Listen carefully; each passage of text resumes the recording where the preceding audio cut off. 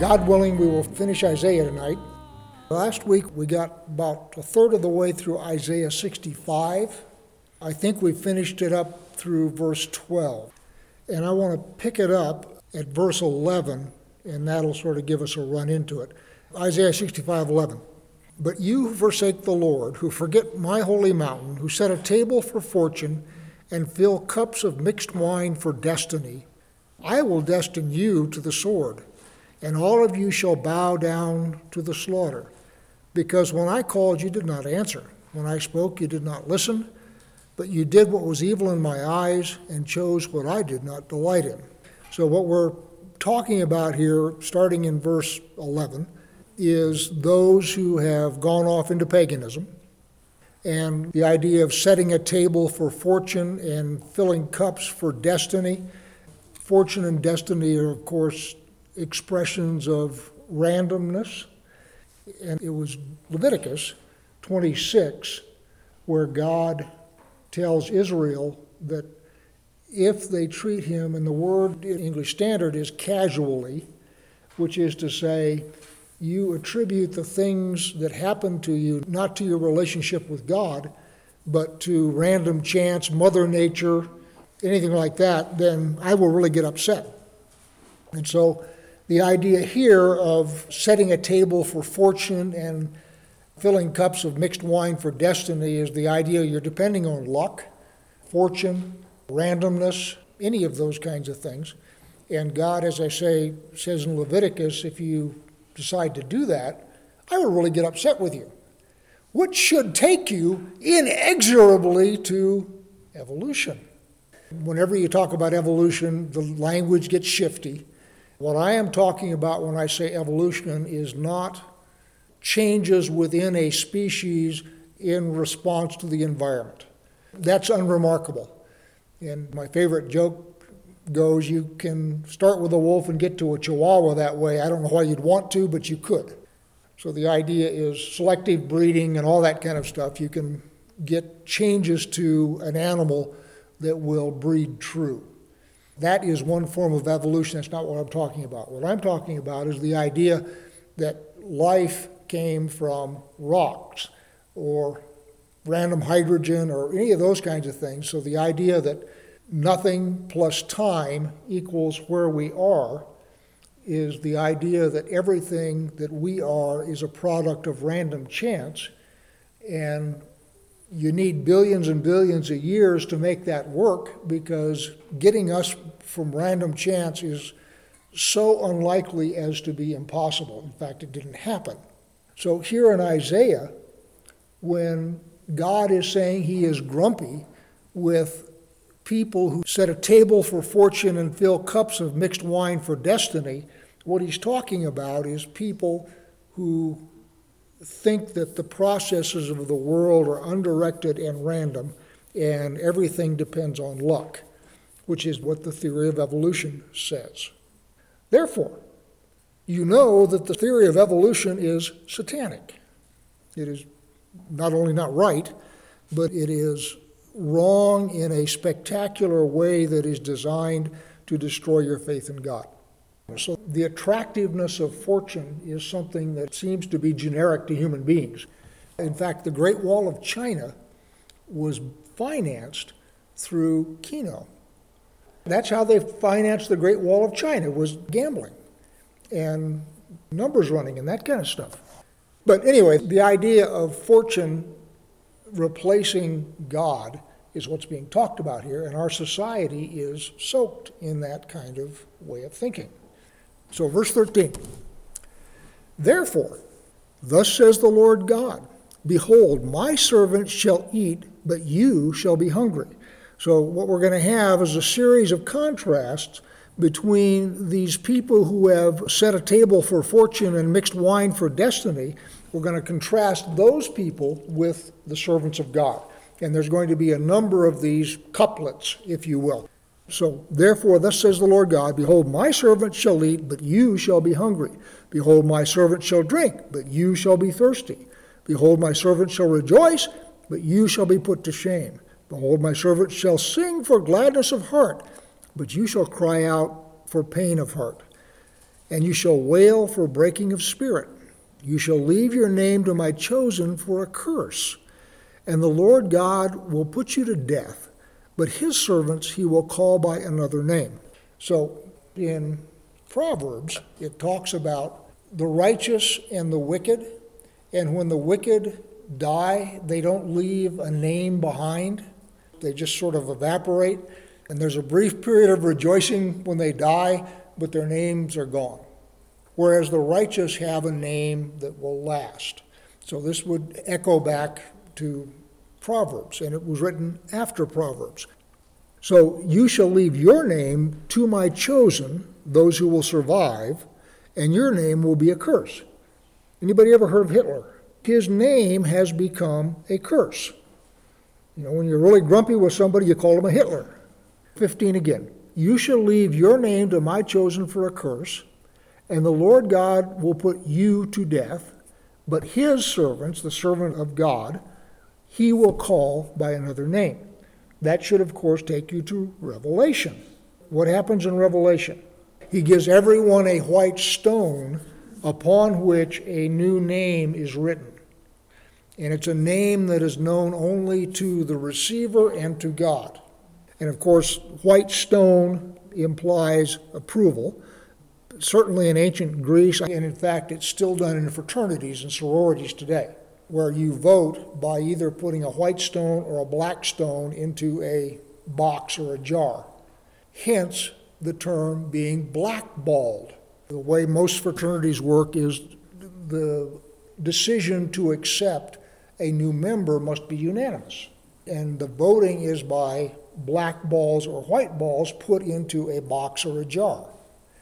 So the term being blackballed means somebody has put a black ball when he's voting about you into the jar, which means that you are rejected.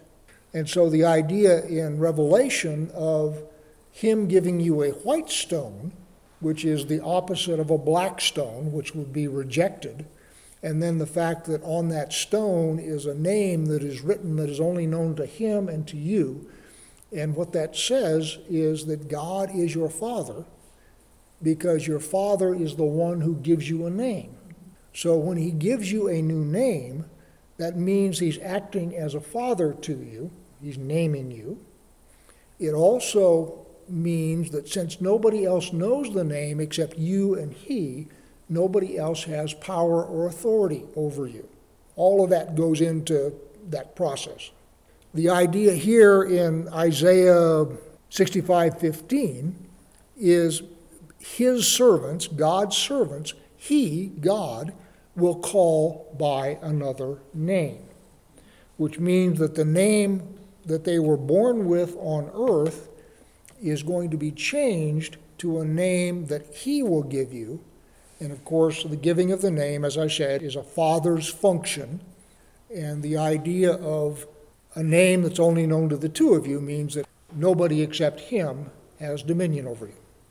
Verse 16, so that he who blesses himself in the land shall bless himself by the God of truth. And he who takes an oath in the land shall swear by the God of truth, because the former troubles are forgotten and are hidden from my eyes.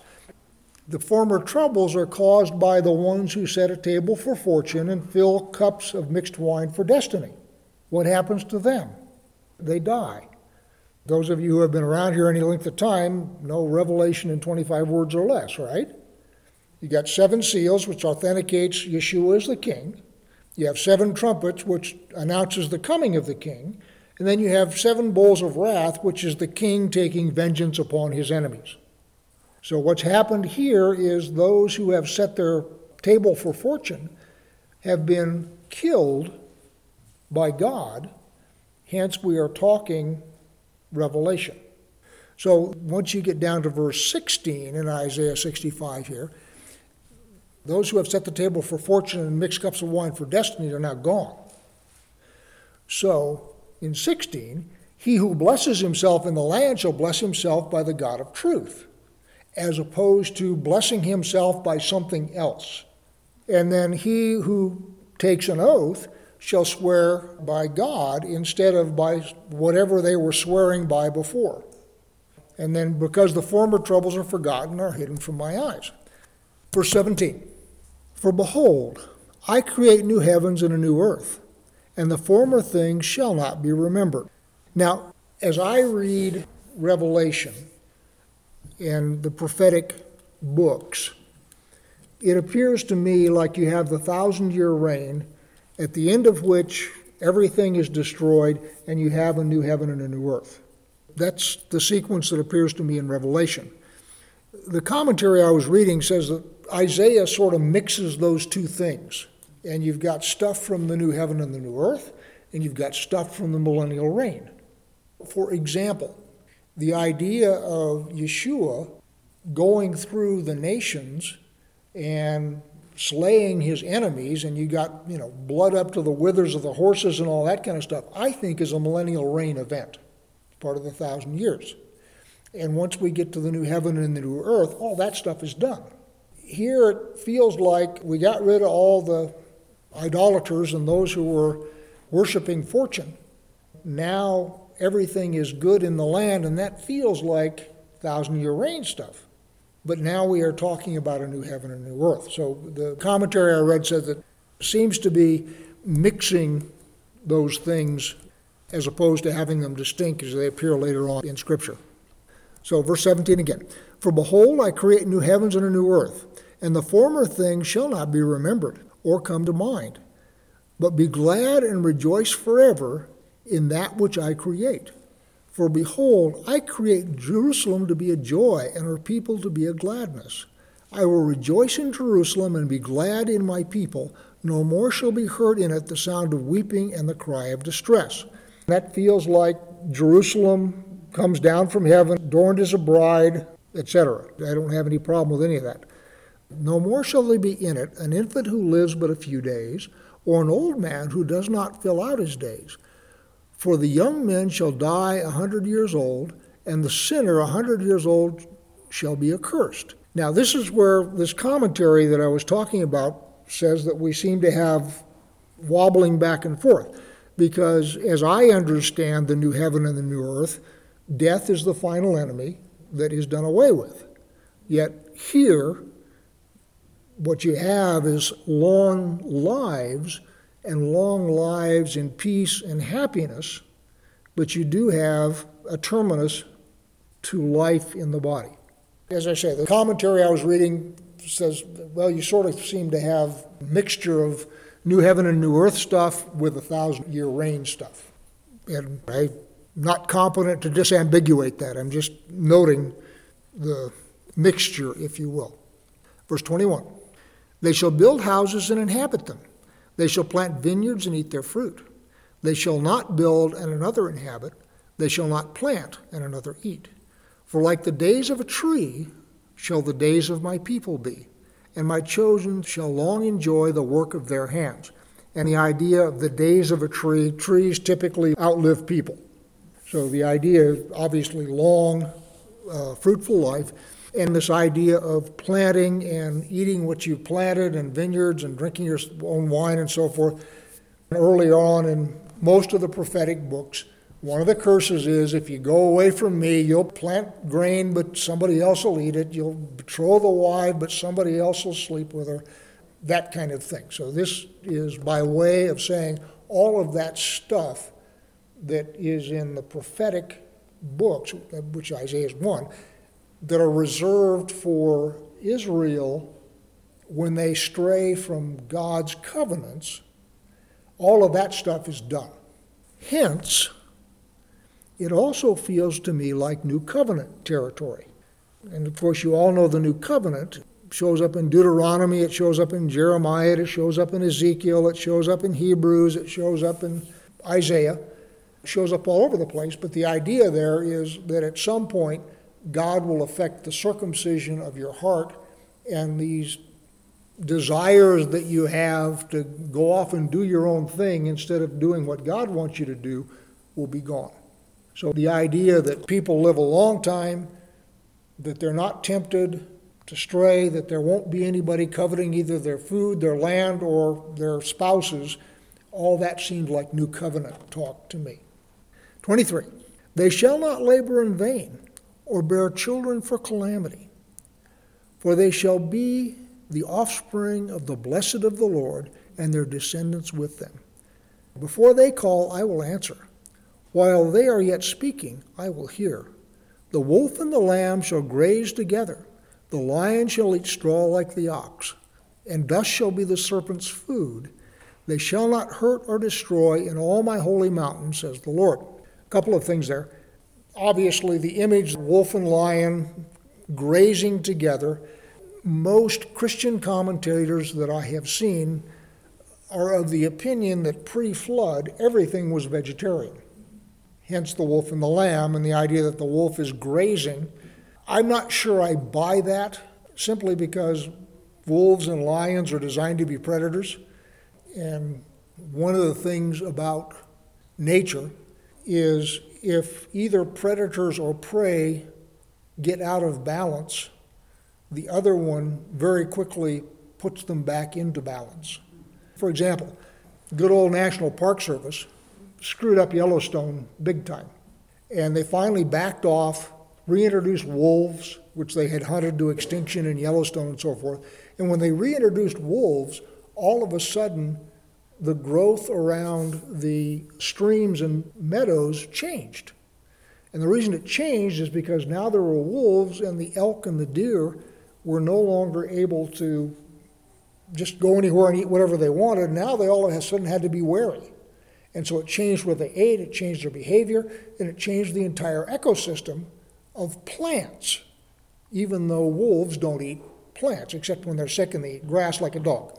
So I regard this, the wolf and the lamb shall graze together, and the lion shall eat straw like the ox and so forth. I regard that, rather than literally true, as simply an image of peaceful existence, everything working the way God designed it to work. Everything's in balance. And if you're one of those who believes that at some point wolves are going to graze along, then fine, God bless you. I'm not hostile to any of that. It just seems to me that if you don't have wolves that are occasionally eating rabbits, pretty soon you're up to your withers and rabbits. It's just the way it works. So now we're all the way down to 66. Thus says the Lord, heaven is my throne, and the earth is my footstool. What is the house that you would build for me? And what is the place of my rest? All these things my hand has made. And so all these came to be, declares the Lord. And by the way, that is a direct refutation, as we talked about earlier, this idea of evolution, whereas time plus rocks equals life, which is absurd. And so what the prophet here is doing for God is saying that's entirely absurd. The other thing is the idea of you building a house for him. One of the things that happens when David wants to build the temple is God, through the prophet, looks at him and says, you're going to build a place for me. First off, you're soaked with blood and you're not going to do it. Your son's going to do it. But even if so, you can't build a place that would contain me. So verse 2 again. All these things my hand has made, and so all these things came to be, declares the Lord. But this is the one to whom I will look, he who is humble and contrite in spirit, and trembles at my word. So we contrast that with the ones who have set their table for fortune. What God is looking for is those who are humble, contrite, and recognize that he's God and they're not, which is a problem we have today. Verse 3, he who slaughters an ox is like one who kills a man. He who sacrifices a lamb like one who breaks a dog's neck. He who presents a grain offering like one who offers pig's blood. He who makes a memorial offering of frankincense like one who blesses an idol. These have chosen their own ways, and their soul delights in their abominations. So now we're back to idolaters. And the idea here is at various times in Israel's history, they have been really, really good at following the form of temple worship. They offer the proper sacrifices, they offer incense and all the stuff that they're supposed to do according to the letter of the Torah. But what has happened is their society has become soaked in violence. So at that point, God says your public displays of devotion are worthless to me because the society you have created is full of violence and injustice. So what he's saying here is, he who slaughters an ox is like one who kills a man. In other words, slaughters an ox in the context of a temple sacrifice. So somebody who does that, as far as I'm concerned, is like somebody who kills a man. Not that this is a problem with slaughtering oxen. The problem is the society that is doing all this has become corrupt. Verse 4, I also will choose harsh treatment for them and bring their fears upon them. Because when I called, no one answered. When I spoke, they did not listen. But they did what was evil in my eyes and chose that in which I do not delight. Think about this a minute. I also will choose harsh treatment for them and bring their fears upon them. I will suggest, in fact, I won't even suggest it, I will tell you, that one of the things about people who are not walking with God is they walk in fear. The idea here that you are setting a table for fortune and pouring out a drink for destiny indicates that you are doing religious rituals, and you are doing them in the context of paganism. And the reason that you do religious rituals in the context of paganism is out of fear. The idea about pagan gods is pagan gods are capricious. And so you could be walking along and step on some God's sacred bush and he'll blight your sheep and you've got no idea what it is that you've done. And the job of pagan priests is like mine detectors. And what they're supposed to do is go through nature, the world, and figure out where the mines are and develop rituals and stuff to appease these capricious gods. Anybody ever read Greek tragedy? Oedipus, for example, poster child for Greek tragedy. It is prophesied that the son will kill his father and marry his mother. So what they do is, we're going to thwart that, and they send the kid away, and he goes off to another city, is adopted by somebody, and grows up completely separate from the royal family. Well, and one day he's walking along and meets this guy on the road, and they get into a fight, and he kills him. Turns out the guy's his father. And he goes to this town and sees this babe and falls in love with her. It turns out she's his mother. So the idea of fate or destiny, I mean, the whole world is a minefield. So God, bringing their fears upon them, all of these rituals that they have devised to keep themselves safe in a world that's a minefield of stuff they can't see, God is saying, all right, all that stuff is going to happen to you. And all of your rituals to avoid it are going to be worthless. Verse 5, hear the word of the Lord, you who tremble at his word. Your brothers who hate you and cast you out for my name's sake have said, let the Lord be glorified, that we may see your joy. But it is they who shall be put to shame. So who is hated here? The ones that love the Lord.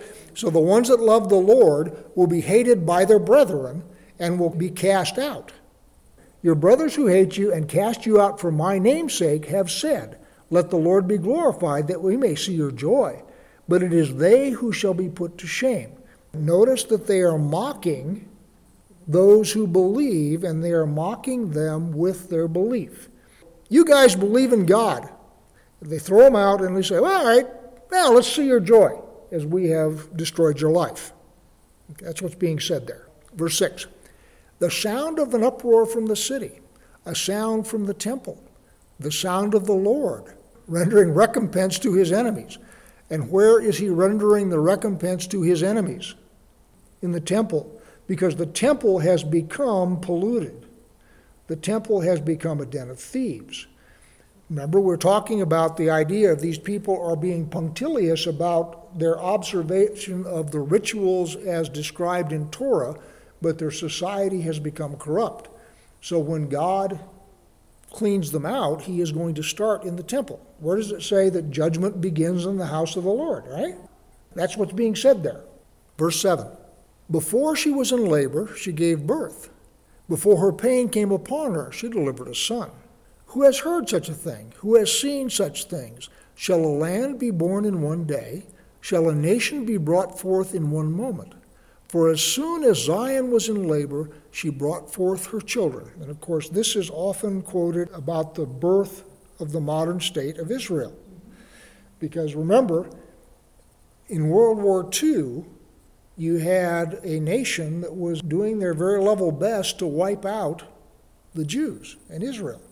And then in 1948, 3 years after the end of the war, all of a sudden you have a Jewish state. So the idea of before she was in labor, she gave birth. In other words, nobody was expecting this to happen. Certainly you wouldn't have expected it in the depths of World War II. Let's back it up to 8 now, and we'll go through 9. Who has heard such a thing? Who has seen such things? Shall a land be born in one day? Shall a nation be brought forth in one moment? For as soon as Zion was in labor, she brought forth her children. Shall I bring to the point of birth and not cause to bring forth, says the Lord? Shall I who cause to bring forth shut the womb, says our God? And the idea there is the birth of Israel is a God thing. Verse 10. Rejoice with Jerusalem and be glad for her, all you who love her. Rejoice with her in joy, all you who mourn over her, that you may nurse and be satisfied from her consoling breast, that you may drink deeply with delight from her glorious abundance. And I'm suggesting that we're talking about either the bride as it comes down from heaven, Jerusalem adorned like a bride, or we could be talking about modern Jerusalem, given that we just finished the recreation of the state of Israel. Verse 12, for thus says the Lord, behold, I will extend peace to her like a river, and the glory of the nations like an overflowing stream. You shall nurse, you shall be carried on her hip, and bounced upon her knees. As one whom his mother comforts, so I will comfort you. You shall be comforted in Jerusalem. You shall see, and your heart shall rejoice. Your bones shall flourish like the grass. And the hand of the Lord shall be known to his servants, and he shall show his indignation against his enemies. One of the things that modern Israel has said, and I've forgotten who said it, is Israel has been blessed with stupid enemies. The Arabs who have been around them and virulently hostile have traditionally always struck before they were ready. Rather than getting everything set, somebody jumps the gun. And so their attacks have not gone off as well as would be expected from the preponderance of their military force. So the idea that God has established it and he shows his indignation against his enemies, we're seeing that today. 15. For behold, the Lord will come in fire, and his chariots like the whirlwind, to render his anger and fury, and his rebuke with flames of fire. For by fire shall the Lord enter into judgment, and by his sword with all flesh, and those slain by the Lord shall be many. Again, this sounds like somebody coming back on a white horse with the armies of heaven arrayed in white behind him. This sounds like blood up to the withers of the horses. This sounds like the 7 bowls of wrath. To reiterate what I said earlier on in the evening, you have stuff from New Heaven and New Earth mixed in with stuff from the millennial reign and all this, and it's kind of hard sometimes to pick out which era we're talking about. 17. Those who sanctify and purify themselves to go into the gardens, following one in the midst, eating pig's flesh and the abomination and mice, shall come to an end together, declares the Lord. So the idea of sanctifying and purifying yourself to go into the garden is talking about pagan worship. Because obviously they're not worshiping the God of Abraham, Isaac, and Jacob because they're eating swine's flesh and the abomination, whatever that is, and they're also eating mice, none of which is kosher. The idea of sanctifying oneself to go into a garden goes back to Isaiah 65, where you have people going into a garden and sacrificing on bricks, and we talked about that at the time because a proper altar to God is made out of undressed stone. So using man-made stone, bricks, to do a sacrifice is directly contrary to what God has in mind. 18. For I know their works and their thoughts, and the time is coming to gather all nations and tongues, and they shall come and see my glory. I will set a sign among them, and from them, these are survivors of the nations who have been gathered together. So from them, I will send survivors to the nations, to Tarshish, Pul, and Lud, who draw the bow, to Tubal and Javan, to the coastlands afar off, that have not heard my fame or seen my glory. And they shall declare my glory among the nations. So he's gathered all the nations to him, and he is sending out now survivors to spread the word about himself. Verse 20, and they shall bring all their brothers from all the nations as an offering to the Lord, on horses and in chariots, and in litters and on mules and on dromedaries, to my holy mountain in Jerusalem, says the Lord, just as the Israelites bring their grain offering in a clean vessel to the house of the Lord. And some of them also I will take for priests and for Levites, says the Lord. So the idea there is he is going to anoint, if you will, some from the nations who are going to be priests and Levites. Now, what that may mean is Ephraim returning, because Ephraim, who has been lost and scattered among the nations, would have had priests and Levites among them. And so these people who have come back may in fact be hereditary Levites. Or it may be that just like God the first time took the Levites, he's going to take somebody different. He's God and he gets to do that. 22. For as the new heavens and the new earth that I make shall remain before me, says the Lord, so shall your offspring and your name remain. From new moon to new moon, from Sabbath to Sabbath, all flesh shall come to worship before me, declares the Lord. And they shall go out and look on the dead bodies of the men who have rebelled against me. For their worm shall not die, their fire shall not be quenched, and they shall be an abhorrence to all flesh. And of course, Yeshua quotes this passage in Mark 9:48. You've got a new heaven and a new earth, but you've also got the bodies of the slain. And to me, the bodies of the slain feels like 1,000-year reign. New heaven and a new earth, I don't know that he is importing carcasses into the new heaven and the new earth. So you have this mixing, if you will, of what I see as millennial reign and new heaven and new earth. As you get later into Revelation and so forth, those get separated out and it becomes, I think, more clear. To quote Mark Twain, I don't worry about the parts of the Bible I don't understand. The parts that I do understand scare me enough. Regardless of where the time frame is, either millennial reign or new heaven and new earth, the point is he is dealing with his enemies. And he has promised that once he is done dealing with his enemies and he's regathered Israel and the nations have made it past the lake of fire, then you'll have a new heaven and a new earth, and Jerusalem and Israel will be what he had always designed them to be. And the question of where the new covenant shows up, personally, I think the new covenant is a new heaven and a new earth thing. If you think it's a millennial reign thing, God bless you, we can still do lunch. But it feels to me like new heaven and new earth as opposed to millennial reign.